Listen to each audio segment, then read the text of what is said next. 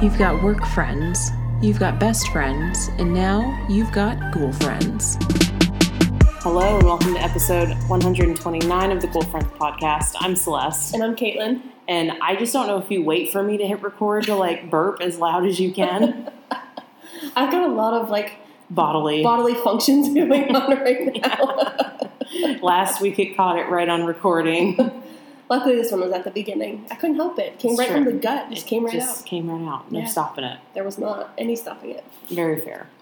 Well, try and control the bodily functions through the recording. The Sprudel makes me burp like no other. Have we talked about Sprudel?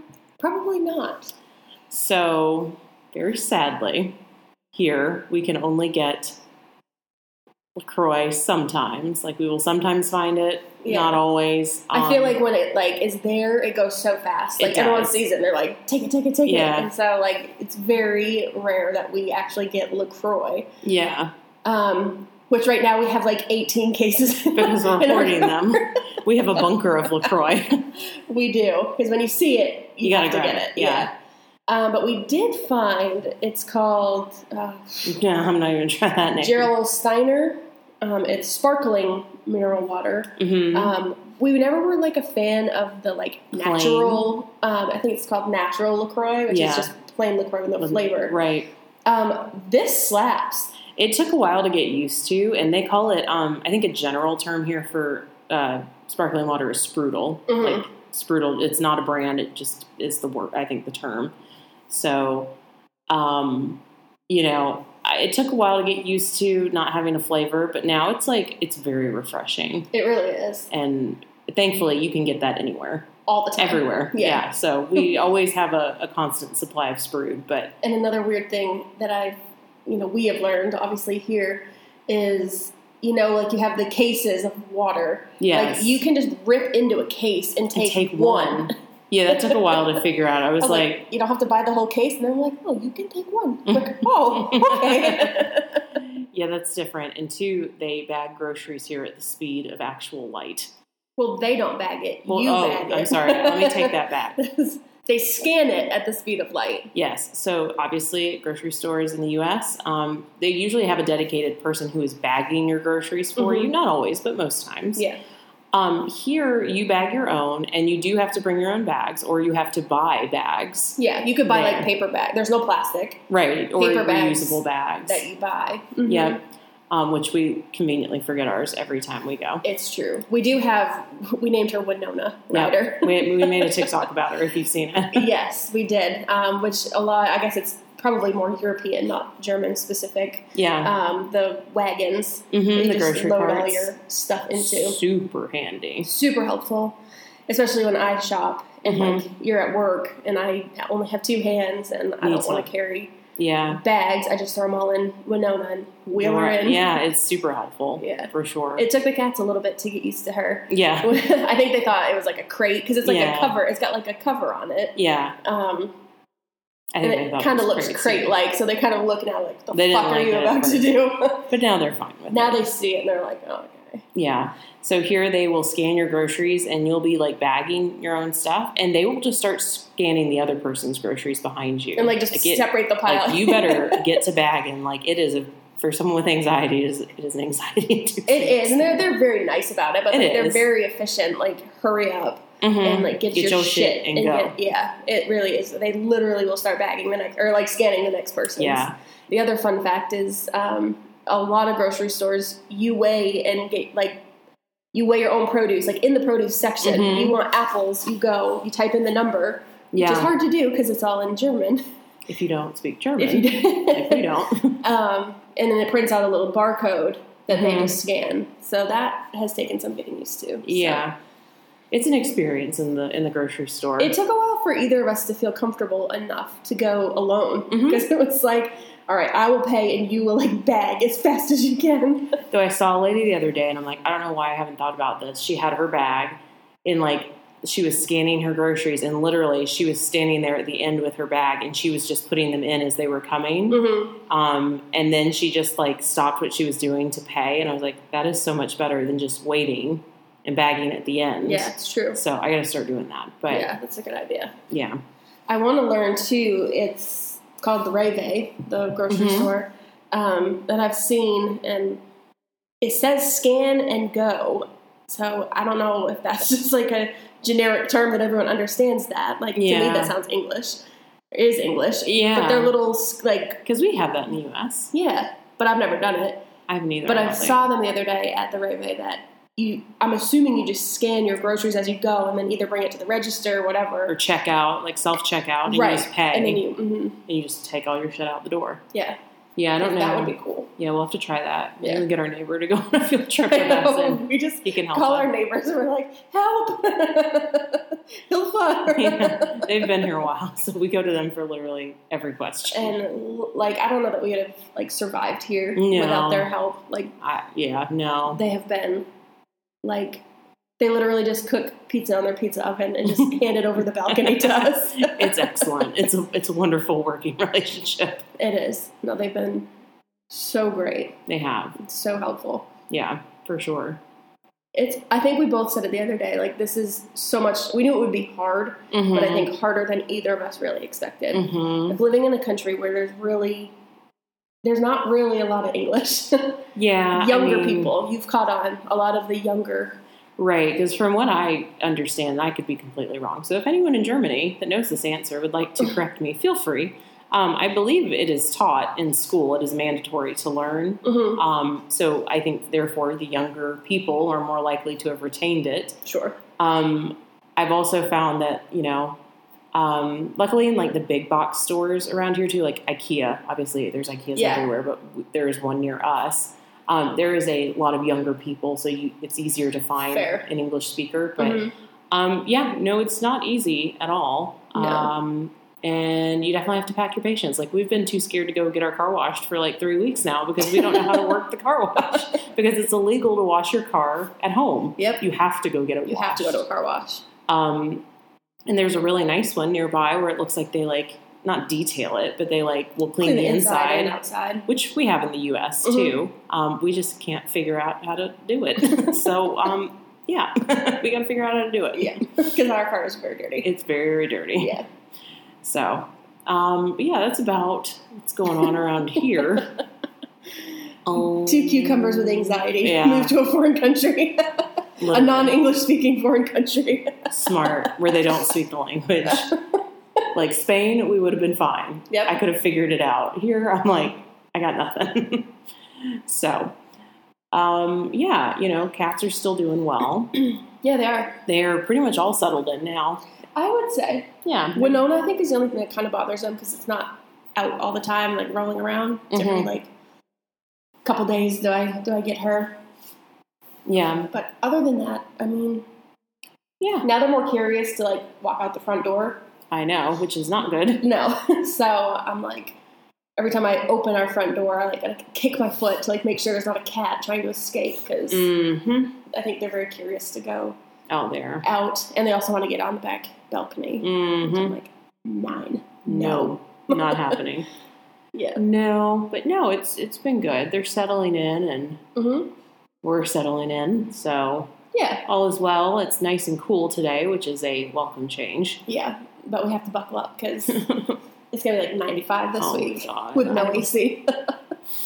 I can't even. I know.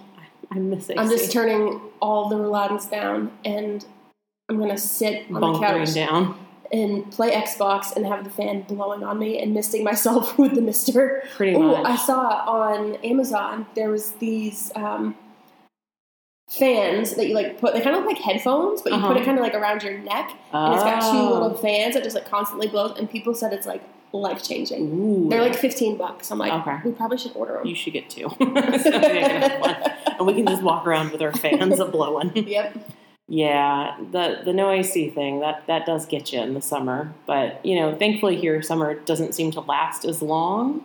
So I'm ready for it to be over. Yeah, and I would say, too, like today, it's the middle of July, and it's like a high of 73, I think. So, like, there are stretches. Because you see, if you look at, like, the forecast, it's super hot for, like, 3 or 4 days. Yeah. And then it kind of just tapers back off. So it's like, it gets really hot, and you're like, this fucking sucks. And then it's just like days like today, and you're like, oh. It's not bad. Yeah. So I'm looking forward to that kind of moving on and the cooler weather starting to set in. Yeah. So, it's hard because, obviously right now we want to go do things and see things, but when it's super hot, it's really hard to. Yeah. So I'm like, come fall, like, I'm going to be on everything. I'm going to be everywhere, every weekend, all over the place. Yeah, for sure.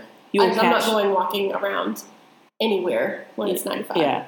You will catch me in a castle every weekend, I swear to God. But until then, yeah, I think it's just trying to stay cool. Yeah.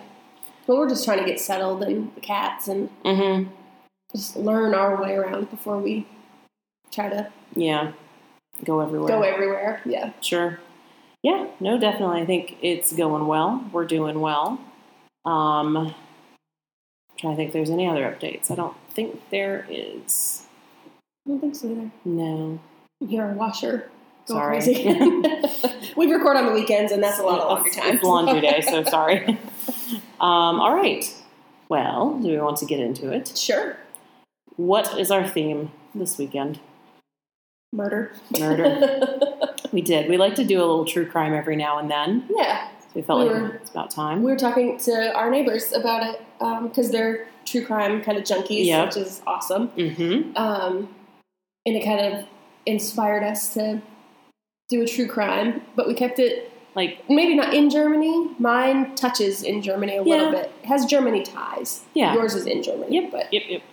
we had to, throw some German in there. Sure.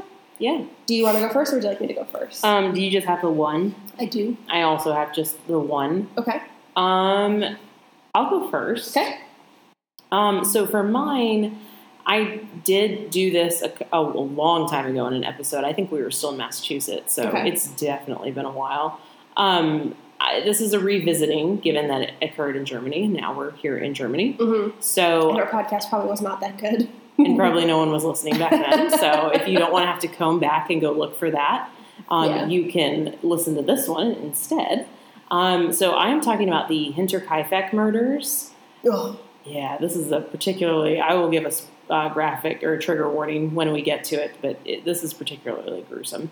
So for those that don't know, that this occurred at Hinterkaifeck Farmstead, which is a tiny town. It's about an hour away from Munich. And just a little language lesson that I learned was Hinter refers to the town. So it literally means town of Kaifeck. Oh, okay. So the family that lived on the farmstead was made up of a woman named Victoria Gabriel. She was 35. Okay. I probably would not be able to pronounce the German version of this name, but I did look it up, and I believe its English component is Cecilia, and she was 7. And then there was Joseph, who was 2, and then Victoria's parents, Andreas and also Cecilia Gruber, who were, like I said, her parents. Okay. So 2 Cecilias, keep that in mind. So this all kind of started on April 1st of 1922, when Cecilia, obviously the younger one, did not go to school, and the family ended up missing church and also stopped picking up their mail. So neighbors kind of became worried. Remember, this is a very small town. Everybody knows everybody's business. Right. Anything out of the norm, people are going to start picking up on. They get so worried about where the family is that on April 4th, a neighboring farmer named Lorenz Schlittenbauer decides he's going to go to the farmstead and see if someone's sick or what's going on. So he leads a search party to the farm. When they get there, they find a pretty horrific scene. When they go to the barn, they find 4 bodies of the family members in the barn that are covered by hay. Mm. And that's kind of an interesting detail because we're going to talk about the covering theme here in a minute. They then proceeded, obviously, into the house, and that's where they found Joseph, who was 2, and the new maid, whose name was Maria Baumgartner, and it was actually her first day working there. They were also deceased in the house. So obviously this is a horrific scene. Yeah. It sounds like, these things just didn't happen. Right. Especially in a tiny little town. So all those people. Right. An entire family kind of annihilated. So obviously this is a big deal. So a physician is hired to do the autopsies. And I found this really interesting because obviously this happened in 1922, but even as far if you look back through history, we've always been really fascinated or like felt the need to figure out why someone died. Mm-hmm. Like autopsies. I would be very curious to see when the first autopsy was performed. I would Google. Because it just, obviously technology was very different in the 20s where it is now. But like, this desire and need to figure out, the cause of someone's death. When was it? A long time ago. I kind of figured. The first forensic or legal autopsy wherein the death was investigated to determine presence of, in quotes, fault is said to have been one requested by a magistrate in, is it Bologna? Is that how you say that? Bologna, I think. Oh, okay. To me, it's Bologna. In Italy. In 1302. Wow. See, yeah. You raise me up. I'll do it because I can't talk by myself. When our dryer goes off, it sounds like the first 3 notes to "You Raise Me Up" by Josh Groban. So now we just joke that Josh Groban is doing our laundry all day long. So there's that, and we obviously poorly timed it. So apologies. Yeah. She's going to go off in 11 minutes. Okay, so sorry. We're not professional. This All right. And the back. And your back. All right. So, yes, that's interesting. That obviously, we've been doing autopsies for a really long time. I don't think I could ever watch one. You should talk to my mom. She did a Mm-mm. lot of them. Mm-mm. The cadaver lab was awful. I hated it. I hated every second. Like, I looked away from everything. I've never seen a cadaver, ever. Ooh. I don't think I've seen a deceased person other than, like, at a funeral, like, when you're viewing them. But, yeah, not for you. No, I looked away. I was like, whatever I need to do to participate is whatever gets me my good grade, but after that, Yeah, it was interesting, too. I asked my mom one time if she would ever get scared doing autopsies, and she was like, no, because they're not coming back, so I don't. I know. She was like, they're dead. Like, I'm more worried about, like, people that are alive. Yeah, apparently one time my dad, when they were working in the hospital, brought down lunch or something to her, and she was in the middle of one and, like, scared the absolute shit out of her, and he was like, how are you not scared down here? She's like, I'm not scared of them. I'm scared of you. Like, get out. Yeah. So, yeah, no, I find that very, very interesting. So, in this case, a physician named Dr. Johann Baptist Abmuller performed the autopsies, and trigger warning, because this does get quite graphic, feel free to fast forward here. So they did find that the mother, the elder Cecilia, had died of strangulation and blunt force to the head. Andreas also suffered from blunt force and had a significant wound to, like, his cheek area on his face. Victoria also died of blunt force trauma. That kind of seems to be the theme here. And this is particularly, I found, kind of disturbing. The younger Cecilia's lower jaw had been broken. They also determined that she probably did not die instantly, which is horrific. So that's just another disturbing little detail. Yep. So in the house, remember that's where they found the maid, Maria Baumgartner, and Joseph. They also passed of blunt force trauma. Now, one thing very interesting about this was that I told you before that the bodies in the farmhouse had been covered with hay. And, I could see if you're maybe trying to hide them. I've also read before that they were kind of like stacked on one another, which is an odd detail. In the house, however, from what I could tell, their bodies were not hidden, but they were covered either with a sheet or clothes, like the body was covered. And that's an interesting little detail to me. Another little thing that kind of came up is that they were on a farm, right? So they have animals, they have crops. No animals were harmed in this and appeared to have been fed and watered in the days from the time the murder occurred to when they were found. So this person, we can assume, came in, annihilated an entire family, covered the bodies, but kept the animals alive, and then skedaddled. Yeah, that's weird. It's couldn't look at it, couldn't see what they did, they did. Yeah, the covering to me, it makes me think of two things, and I'm obviously not a professional, just a humble opinion. I think of shame, guilt, which would lead me to think that this was a very emotionally driven murder.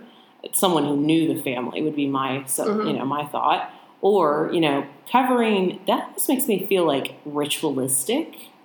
Yeah. But usually, unfortunately, too, animals are usually involved in rituals. And it's just, that part is a little, I don't quite know what to make of that. I don't like it. I don't like that, Raymond. Yeah, I don't like it either. So obviously there is a huge need to figure out what the hell happened and who did this. So the family, or, the police start kind of going back and reviewing the family's history, and some interesting things kind of come out of that investigation.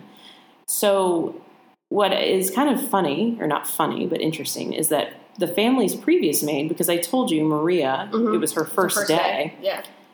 She had actually quit because she believed the house was haunted. Ooh. She reported feeling watched very frequently in the house, as well as hearing footsteps that could not be explained. Mm-hmm. Andreas also reported strange things happening. A newspaper, for example, that was delivered went missing, and a set of keys went missing. And then they found an unknown set of footprints in the snow from the forest to the farmstead that no one could explain. So this kind of leads the police to really kind of narrow it down, because at first they kind of thought that the killer might have been a passerby, someone who was coming through town. But given those events, and given, I'm assuming, the emotional motivation of just, murdering an entire family, they realized that this was probably someone who knew the family and had a working knowledge of the farm. Because, they've kept the animals up. They have to know where their food is. This is someone who has been there. And it also gives them kind of the eerie realization that this person was probably there months before the killing ever took place. It could have explained why the maid thought the house was haunted if she was hearing footsteps. Yeah. Perhaps he was in living in the attic. Like in an attic area, or like a crawl space or something. So that, in case you needed more heebie-jeebies, there's that too. So once they kind of ruled out, like I said, someone passing by, they really started honing in on people who knew the family. Because, again, remember, this is a small town. And there were some things that came out about the family themselves that could have played into the motive. So the first suspect that they identified was actually the man who found them, Lorenz Schlittenbauer. Now, he had actually had a previous relationship with Victoria. And something interesting, too, is there's not a clear record of who Joseph, the 2-year-old, who his father actually was. Now, Victoria was a widow. Her husband died, I believe, in World War I. But it was never clearly stated, I don't know when he died, and I don't know when Joseph was born. Okay. So there were some questions if, Lorenz was actually the father. He did want to marry Victoria, but her father absolutely said no. Yeah, said no, and they ended up breaking up. He eventually did marry someone else who had a child who tragically did pass away. So the theory and the motivation police thought was that in a grief-stricken rage over kind of this legitimacy of his parentage, if he was Joseph's father, and the loss of a child could have been a motivator to carry out the murders. Now, the other interesting thing is that they said that when he found the bodies and once the investigation had started, he had kind of odd reactions around them. Like, he was not repulsed. He was not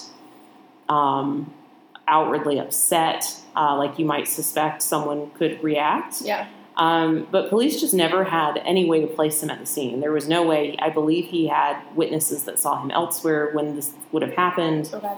So they just couldn't put him there. And now looking at it, a lot of people say that he was probably in a state of shock. And people experiencing shock can show what you could deem as unusual reactions. So that kind of got him taken off the list. Okay. So the next, and this one's kind of far-fetched, option was Carl Gabriel, who was Victoria's late husband, who died. Did he actually die in the war, was the question. And maybe he had come back. If she had had this son with Lorenz, maybe that was enough motivation. This didn't hold much water because in looking into it, multiple soldiers confirmed witnessing his death during the war. So that was quickly kind of taken off the list too. A kind of more sinister theory was that Andreas had a history of violence. He was apparently not a very nice guy. He also had, there were a lot of rumors of him having incest with family members. So, there's that. Victoria was actually the only one of his children to survive to adulthood because of him. I don't know how many siblings she had, but they all died in childhood. And it can be assumed that his violent nature may have had something to do with that. Okay. So the thought in the, one theory too is that maybe Joseph was the child of Victoria and her father, and that either Andreas committed the murder and then completed suicide, or Victoria did the same. However, this didn't really hold up either because the autopsy reports did not indicate anything about either of their injuries being self-inflicted. Okay. So, that one didn't hold a lot of water either. So, ultimately, they have never figured out who did this. It remains unsolved to this day. It has been reopened several times throughout history. Even the skulls of the family members were sent to Munich for analysis, but no really additional conclusions were drawn from this. And in 1923, the farmstead and the house were demolished. It sounded like it was just such a horrific event. Yeah. It's interesting, too, in 2007, the Fürstenfeldbruck Police Academy decided they were going to reopen the case just because, forensic techniques at that time were not nearly what they are now. Right. There was some missing evidence. And they claimed that they have identified a killer, but they have not ever released this to the public out of respect for the descendants of the family that remained. So, is it solved? Is it not solved? Interesting. But it is one of Germany's greatest, yeah, unsolved mysteries. Unsolved, yeah. Yeah. So that is Hinterkaifeck. Nice. So if we're ever near Munich, I believe there is now a memorial near the farmstead, a very small, modest one, but you can go see that. So if you're ever near Munich, about an hour away. Okay. Yeah. Yeah. All right. Are you ready? I am. Okay. We're going to a modern one because this was way back. This one is pretty present day. Mm-hmm. So this, I never heard of this dude until we watched a Netflix documentary called The Staircase. Very good. Staircase. The right? Staircase, yeah. Highly recommend. This guy just makes my skin crawl. Yeah, this was an interesting one. I don't know how I feel about it. So this is Michael, his middle name is Ivor Peterson. So I'm just going to give a really brief kind of introduction of to the beginning of his life, and then we're going to fast forward. Yep. So time out. Sorry. That one doesn't sing Josh Groban. It just beeps at you until it opens it. So, there's that as well. But it is what it is. So yes. Here we go. All right. Good. They're both off. Okay. They're both quiet. No more laundry. Cats are both sleeping. All is well. If we were smart, we would have just waited, but we're not. We're not here for that. Okay. So Michael Peterson was born just outside of Nashville, Tennessee, on October 23rd of 1943. He was very smart. He went to Duke University for his undergrad and got his bachelor's degree in political science. And he was also the president of Sigma Nu fraternity. Fun fact, Duke was on my list of colleges I wanted to go to until I saw the average SAT score, and I was like, maybe not. Nope. Not going to happen. Not going to do that. They don't have AC, right? Or was that? Yeah, they, now this could be very different. I'm not hating on Duke, but when I toured it, the dorms did not have AC, and you have to live there 3 out of 4 years. And I was like, that is in North Carolina in the summer? I think not. No, thank you. So he was the president of Sigma Nu, and he also was the editor for the school's student newspaper. Okay. He graduated from Duke and went to the University of North Carolina at Chapel Hill and went to law school. So after that, he actually goes into the military and joins the Marine Corps. Okay. And then took a job with the United States Department of Defense. And he started studying kind of arguments supporting increased military involvement in Vietnam. Okay. And he also did serve in Vietnam. Okay. So in 1968, he married a woman named Patricia Sue. Okay. And she was an elementary school teacher here in Germany at the Rhine-Main, it would be Mine. What? Mines. Oh. I'm assuming it's Mine, not Maine.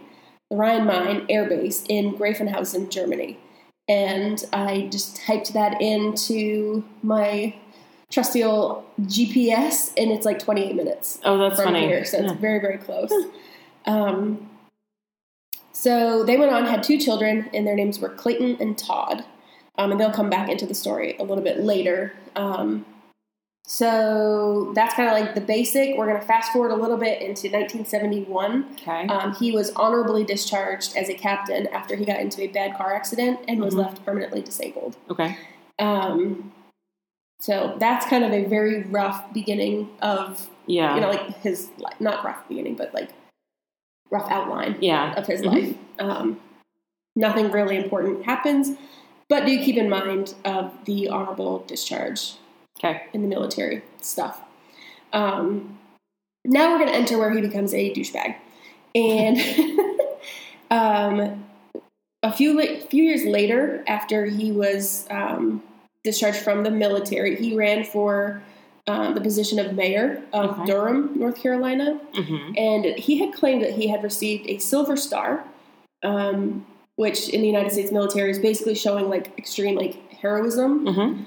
And he also claimed that he had a Bronze Star, which is about the same as a Silver Star, but is in like an active war zone.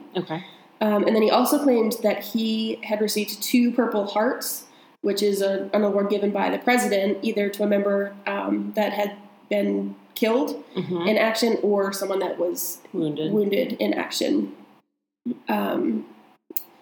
And he claimed that one of his Purple Hearts was given to him after he was hit with shrapnel after a fellow soldier had stepped on a landmine, and he received the other Purple Heart from being shot. I feel like anytime you're in politics, the last thing you should do is lie, which a lot of them do. Yep, that's usually how politics goes. So this is no different for him. There is no record of him receiving any Purple Hearts. But he did receive the Silver and Bronze awards or medals, but did not receive any Purple Hearts. That's very easily researched, I feel like, too. Like, probably not something good to records. like document. It's probably not something good to lie about. Right. And I don't know if it's going to come up later or if I just forgot to mention it in my notes, so I'm just going to say it. If it comes up, I'll just skip it. That he did end up confessing that he did not receive, it was from not being shot, but it was from a car accident where he was honorably discharged. He was saying he was shot, but he was... The car accident. He got in a car accident. Okay. Yeah. Okay, so no Purple Hearts. He and his wife had the 2 children, and then here in Germany, they lived here for quite a while. They had become really good friends with a couple that had children very similar to age of Clayton and Todd, their children. And those 2 girls' names were Margaret and Martha, were the daughters. Both of their parents ended up dying in a short period of time. I think it was the same year. I think it was 1985, I think. I did not write it down. But Michael actually took custody of the 2 girls. It was like they were best friends. They were super close, lived super close together. Like I said, we're going to circle back to the children and kind of the other 2 children, Clayton and Todd, in a little bit. A few years after that, this is in 1987, Michael and Patricia got divorced. And Michael took the 2 girls and moved back to Durham, North Carolina. The 2 boys, Michael and Clayton and Todd, stayed here with Patricia, the mom. But very soon after they left, they decided they wanted to move back to North Carolina. So now Michael is there with 4 children in the house. It didn't take him long to find a new companion. In 1989, he moved in with a woman named Kathleen Atwater, and she had a daughter named Caitlin. And so now there's like this very blended family, but there are 5 children. Okay. Following? Yes. Am I explaining this okay? Yeah, you are. Okay. All right. So now we're going to fast forward quite a while. Michael Peterson called 911 on December 9th of 2001. He was very jumbled, said he had found his wife unconscious on the floor. And what he said is, it looks like she's fallen about 15 to 20 stairs. I don't know. And that's kind of all he said on this like 911 call. And then the police arrive, and he kind of changed his story, and this is kind of where they first are like, something's not adding up. He said that he had been sitting by the pool until about 2:40 a.m. and said she must have fallen after drinking excessive alcohol and taking Valium. And he was the only person at the home at this time, so he was a prime suspect. Because, if you look at, like, the kind of the crime scene, like, photos, I mean, it looks brutal. Yeah. Maybe not so much like a fall down the stairs. Sure, and generally, I think in most cases, too, a spouse is usually the first suspect. Yeah. I mean, 9 times out of 10 is usually them. Right. And since his story kind of changed in this, they obviously, for most people, you'd probably be arrested and you're charged with murder. And that's what he was. So they obviously take her body for an autopsy, and they obviously do a toxicology report. And she had a blood alcohol content of 0.07. I think 0.08 is like drunk driving. Yeah. Oh, okay. Like that's, so she was still technically, I believe, under the legal limit of if she was going to drive a car. Sure. But I don't think she was shit tanked. Not like excessively. But she did also have somewhere between 5 and 15 milligrams of Valium. Interesting. Okay. I don't think I've ever taken Valium. I really don't. So I don't know, but I can't imagine mixing alcohol and Valium is probably a great idea combo. No. So I could see. Okay, so this is going to get a little weird. Her injuries include, and I don't know what any of this really is other than gross, and I would not want it to be me. Her injuries included, I guess a trigger warning, this is a little graphic, a fracture of the superior cornu of the left thyroid cartilage, doesn't sound good, and 7 very deep lacerations to the top of her head, which the autopsy, I guess it was the coroner, said was consistent with head blows by a blunt object. Interesting. And they also said that she did not instantly die, but she did die from blood loss and was probably alive somewhere between 90 minutes to 2 hours after sustaining the injuries. So when did she fall? Do they know? Like, I'm just curious how long between the time she falls and the time he calls for 911. I think it was. So I don't know. Okay. Honestly, I don't know how long, because his story changed, remember? Mm-hmm. Then he said he didn't come in until after 2:40. So he theoretically didn't hear her fall, and she's there. Right. And then he finds her. Okay. But I don't think it was terribly long after, because there was no, like, you waited a day or two. Or, like, it was that same. It was pretty, I would say, within that time. Mm-hmm. Okay.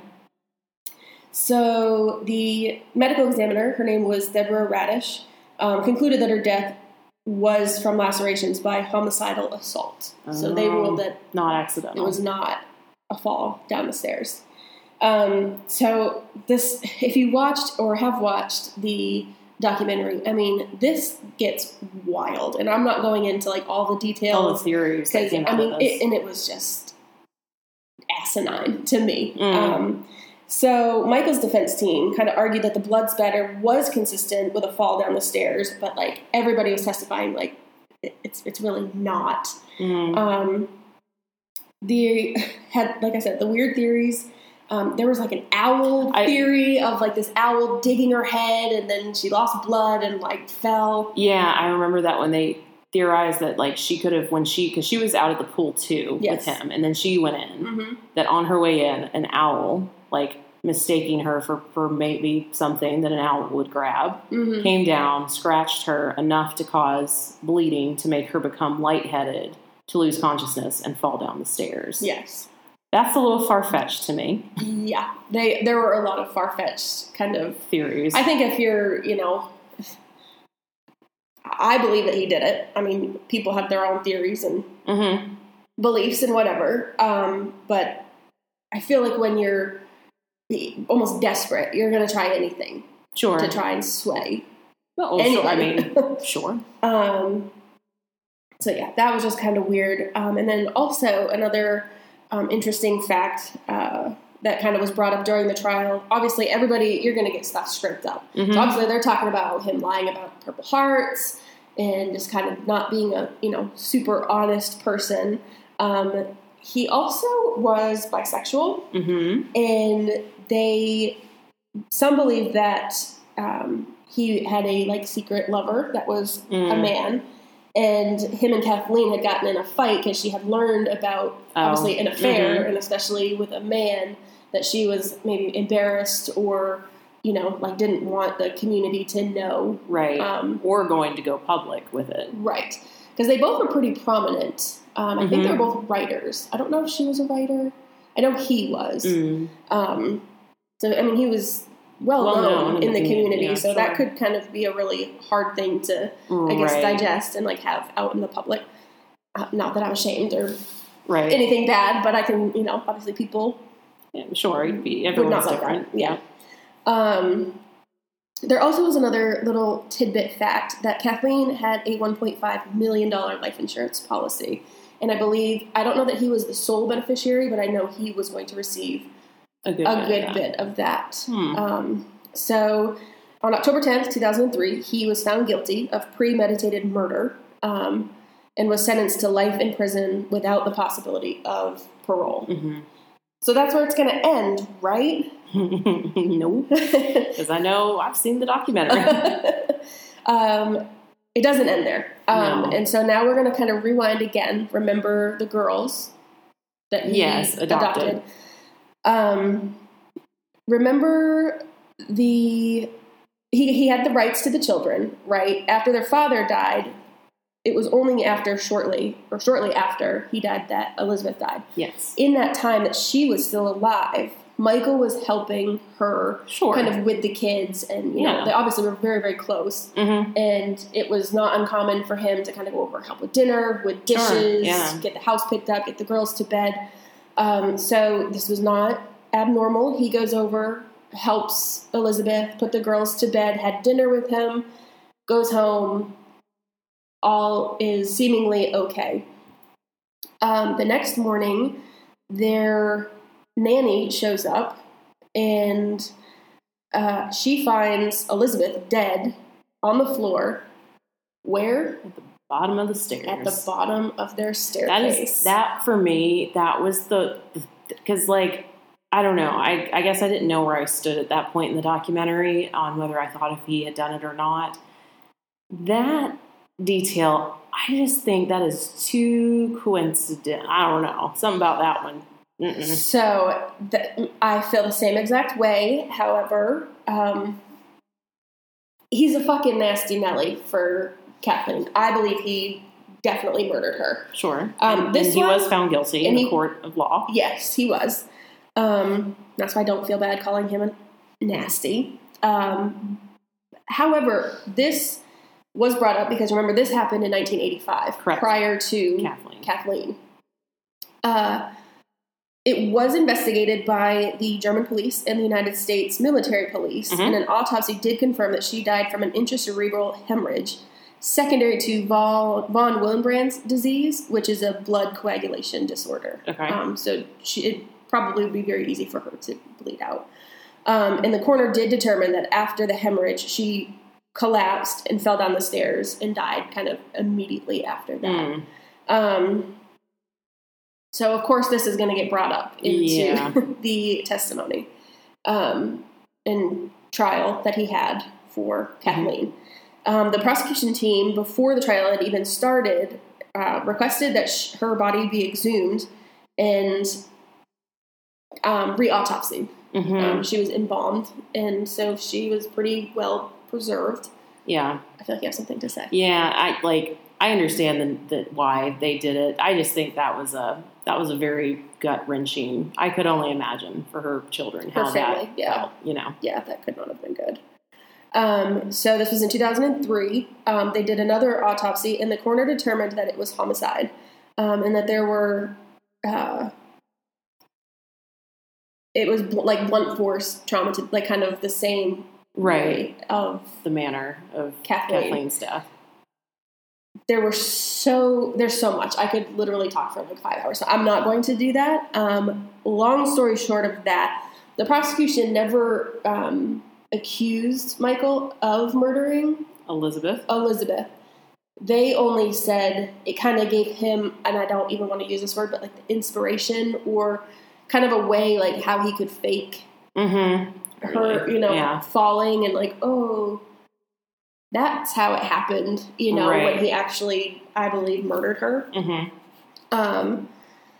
So I did not deep dive into, every detail of the trial. So I don't know. Obviously, they didn't feel like they had enough to prove that it was him, possibly, but enough that he kind of had the idea of how to fake her not being murdered. Right. Does that make sense? It does. Okay. I mean, I think the point they were trying to make is it shows a pattern. Right. Between the two deaths and similar, the manner of death. And I think some things are just a little bit too coincidental. I just don't believe. I don't believe it. I think he probably killed Kathleen too.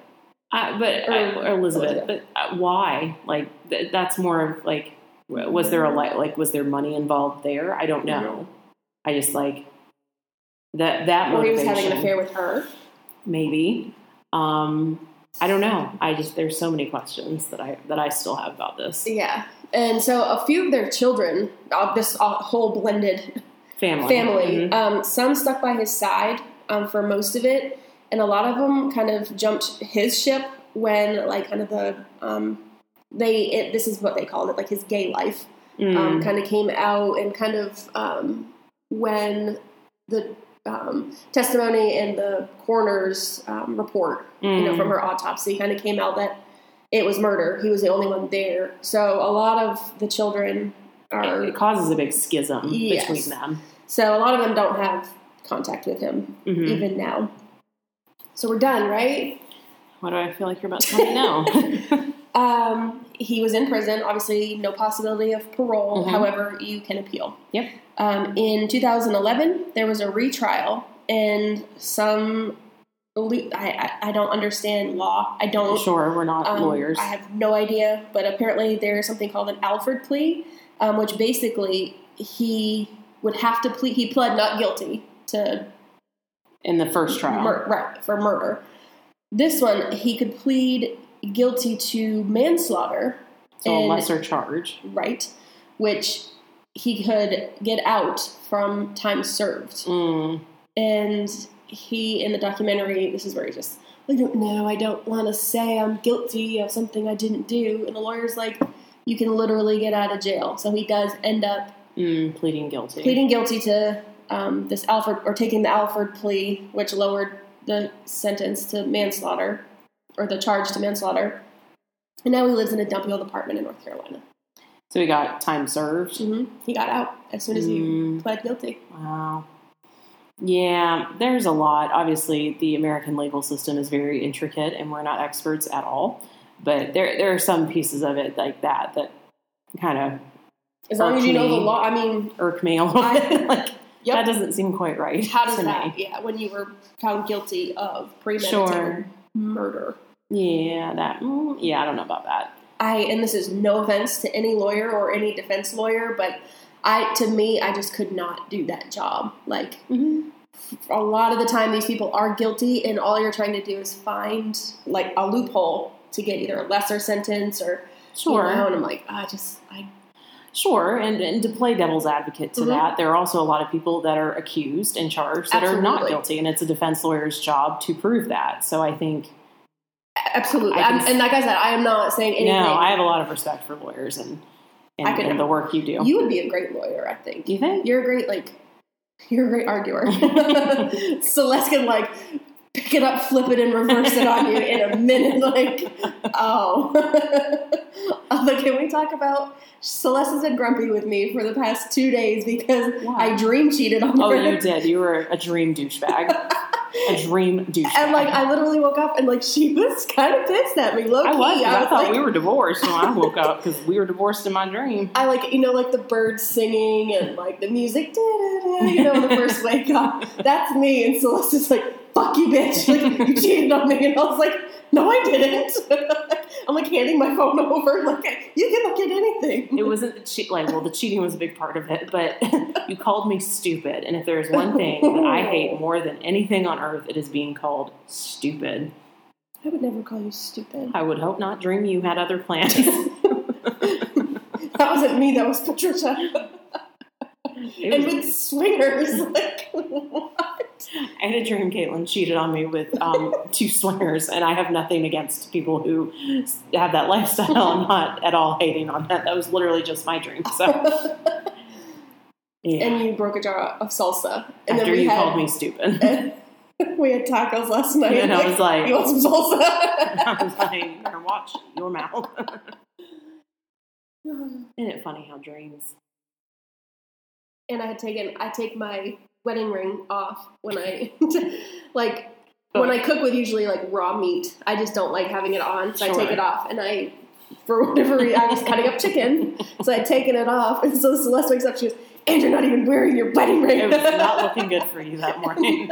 I, went to the store, and I was like, oh, I don't even have my wedding ring on. And Celeste was like, I bet you don't. She was sassy. I think today's the first day that you have not been a little sassy today. I'm like, I'm sorry. Well, hell, I mean, in the dream, we were, like, packing our shit up and, like, moving out. And then I wake up and you're snoring. And I'm like... Okay, didn't happen. I've gotten pissed. You've dream cheated on me, too, before. And I'm just like... I'm sure we're not the only couple that... gets mad at each other literally in life. Shit that your own brain makes up about the other person in a dream. Yeah. Yeah. So there's that. There's that. Well, those were 2 good ones. They were. Super paranormally, but... No, a little true crime every now and then isn't bad. One of my favorite episodes was when we did... I think we each had our own episode because we, did a real so big, yeah. I did Bonnie and Clyde and you did Jesse James. Yeah. So if you want to hear another one like that, if y'all... If you like the true crime, let us know. If you don't, let us know. Sure, either way. Yeah. We did get another listener story, too. So keep sending them in. We don't have enough yet, but... We need 5 more. Yeah. And let's see. This one was from, and I apologize, I've not had a chance to respond to you yet. This is from Ashley. So thank you, Ashley, for sending in your story. Awesome.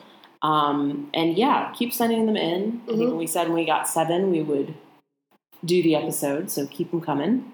Or maybe 8. I guess maybe we could go for 6 at this point, depending on length. The uneven number doesn't. Yeah, fair. All right, fair enough. Keep sending them in. Yeah. All right. So, go see Caitlin. Come see me on Facebook. Yes, come see us on Instagram at Ghoul Friends Podcast. You can find us on Twitter at Ghoul_Friends. You can find us on TikTok at Ghoul Friends Podcast. And if you have a listener story, and I know y'all do, send them in to us at ghoulfriendspodcast@gmail.com. And if you need some sweet ghoulish merch to keep you cool for the summer, you can get that at ghoulfriendspod.redbubble.com. Good job. That's just a lot. It's a lot. It's just a mouthful you at do the end. so well. I could not do it. I just let you reel it off. Very fair. Well, any final words before we wrap up? I am starving. Okay. Well, let's go get lunch then, shall we? Yeah. All right. Well, for now, we hope you have a safe and spooky week. As always, I'm Celeste. And I'm Caitlin. And we're your Ghoul Friends. See you.